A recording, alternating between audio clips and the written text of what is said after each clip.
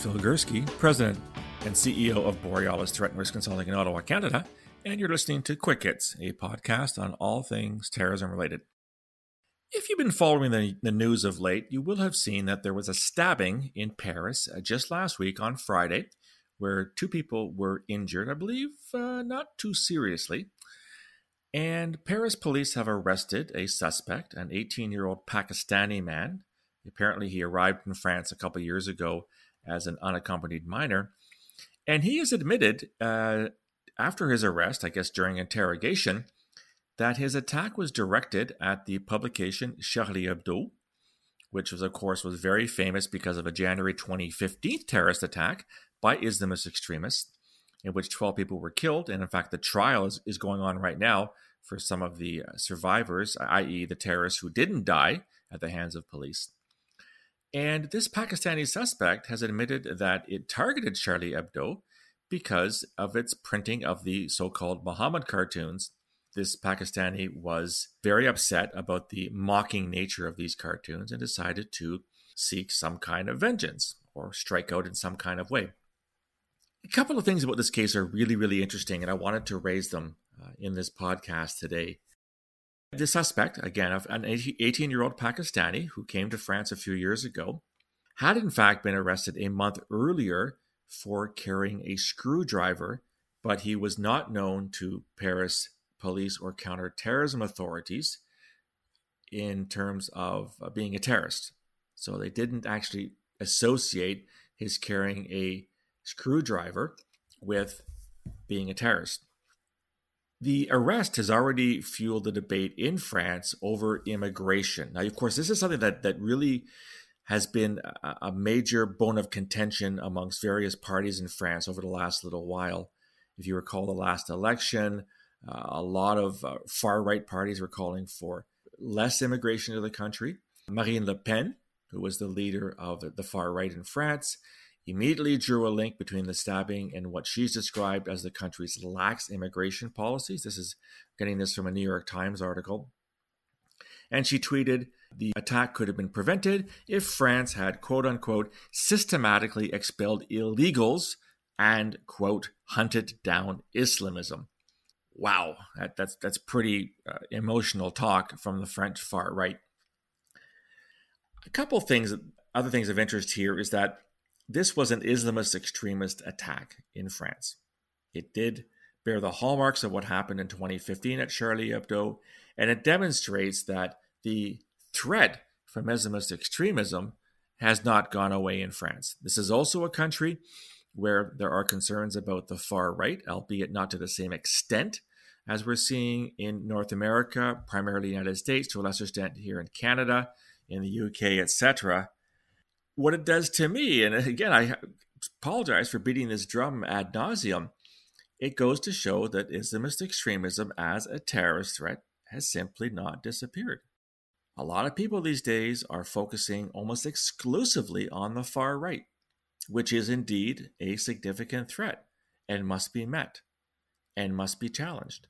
And resources have to be devoted to following, investigating, and where necessary, arresting far right actors for planning attacks of terrorism in a whole host of countries.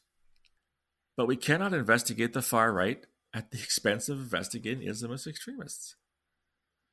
You know, at one point, I remember seeing some stats from France. This is a couple of years ago. I can't see the situation being any better today, where there are tens of thousands of prisoners in the French system, the French penitentiary system, which one could deem Islamist extremists. And in many prisons, the extremists are running the institution. They are recruiting, they are radicalizing, they are converting other inmates to Islam. And so the French are going to have the same problem the Brits are seeing already, in that you've got prisons are rife with Islamist extremism, and these guys are all getting out within a couple months or a couple years, and they're going to fall back on the radar and on the responsibility of the French police and security services. In other words, what I'm predicting with a fair degree of certainty and confidence is that in a couple of years' time, you're going to see another wave of Islamist extremist attacks in France, in the UK, and other parts of the Western world. The stabbing in Paris is not a one-off. It's not a blip. It's not an anomaly. It is the continuation of a pattern we have seen in the West for the past 20 to 25 years. And I just wish that people would recognize that this particular terrorist threat has not disappeared completely. Again, yes, we have to look at all terrorist threats from all parts of the ideological spectrum, from the far right, from the far left, from the jihadis, from the single issue. They're all things that we need to devote resources to, devote attention to, and to devote money to. Another article I got from a French media source, quote, France will deploy 7,000 security forces and police to protect Jewish and other religious sites as Jews mark the Yom Kippur holiday. This, of course, comes in the wake of the stabbing in Paris. We know that Islamist extremists really hate the Jews. They really hate Israel. And so the French police are being prudent in devoting a large number, 7,000 security forces, they're going to deploy to protect the religious sites against potential terrorist attacks. Now, maybe there's intelligence that such attacks are being planned, in which case they have no choice but to deploy these resources. But imagine what that is doing to French security forces in general. I mean, what percentage of the French security forces is 7,000 officers? And if you take them away from other jobs to do that, what are you not doing? Remember that when you work in security, intelligence, and law enforcement, your resources are finite, whereas your threats are much bigger than finite. They're finite times 2 or finite times 3. And you have to make decisions on a daily basis on how to do this.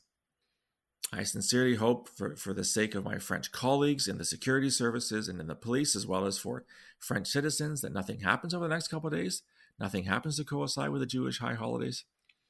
I'm not as optimistic or confident in that regard, unfortunately. I think we probably will see planned attacks. I guess you'll have to watch this space.